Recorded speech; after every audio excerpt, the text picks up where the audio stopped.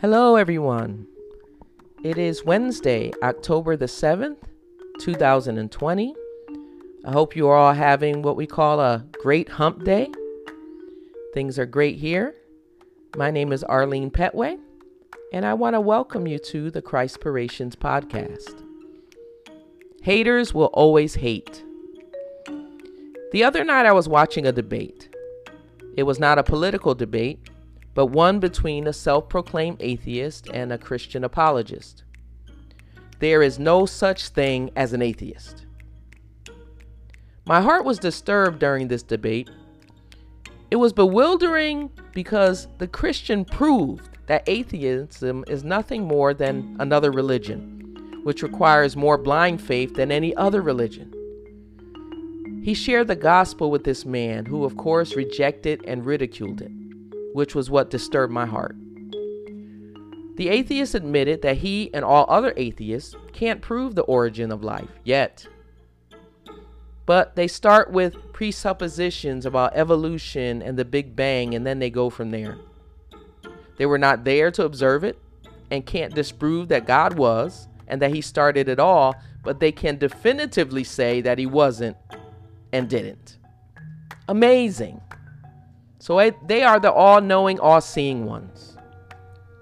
Assumptions and guesses and assumptions. I say there's no such thing as an atheist because they're all angry about any posture that states that God always was and he created everything. The anger is enormous. If there really is no God, then who cares? Why do they care so much that theists say there is a God and that he is the intelligent designer who made this mind-boggling creation? Oh, but they care. They care a lot. Why they care, you ask? Romans 1:18-20. The wrath of God is being revealed from heaven against all the godlessness and wickedness of people who suppress the truth by their wickedness, since what may be known about God is plain to them, because God has made it plain to them. For since the creation of the world, God's invisible qualities, his eternal power and divine nature have been clearly seen, being understood from what has been made, so that people are without excuse. They need to admit what one of their own has said. Listen to this.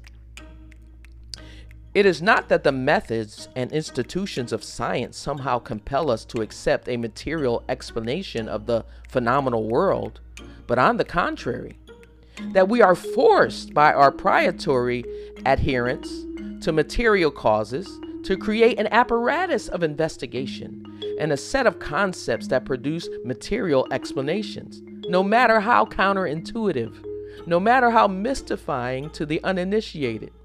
Moreover, that materialism is absolute, for we cannot allow a divine foot in the door. That's Richard Llewellyn.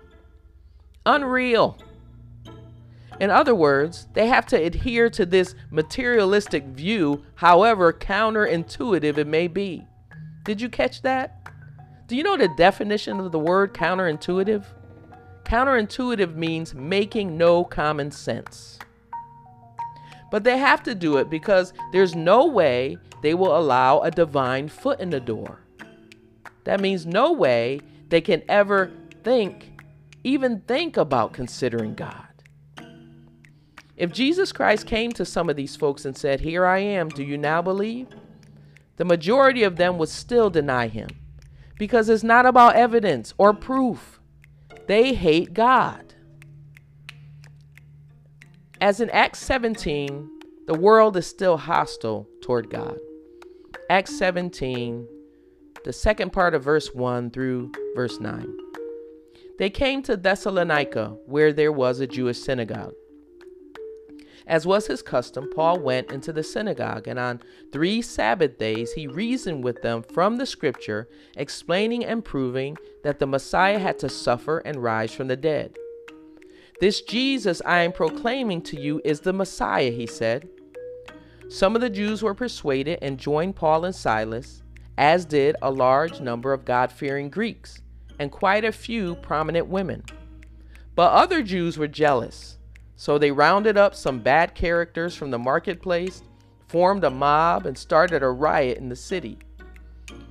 And when they did not find them, they dragged Jason and some other believers before the city officials, shouting, "These men who have caused trouble all over the world have now come here, and Jason has welcomed them into his house.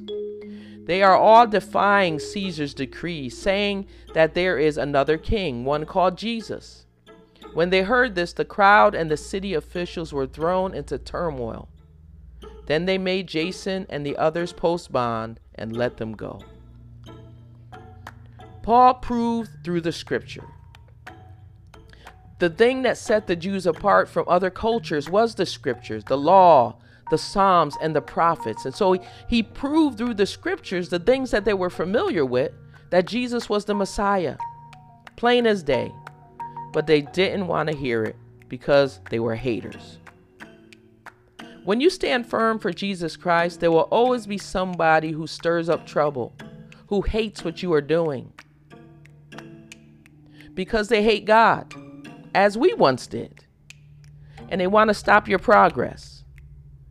But as we will see, Paul and Silas just picked up and they moved on to the next place, continuing to advance God's kingdom because they understood that haters are gonna hate. Don't let opposition stop you. Let it motivate you to keep going. Remember, haters will always hate.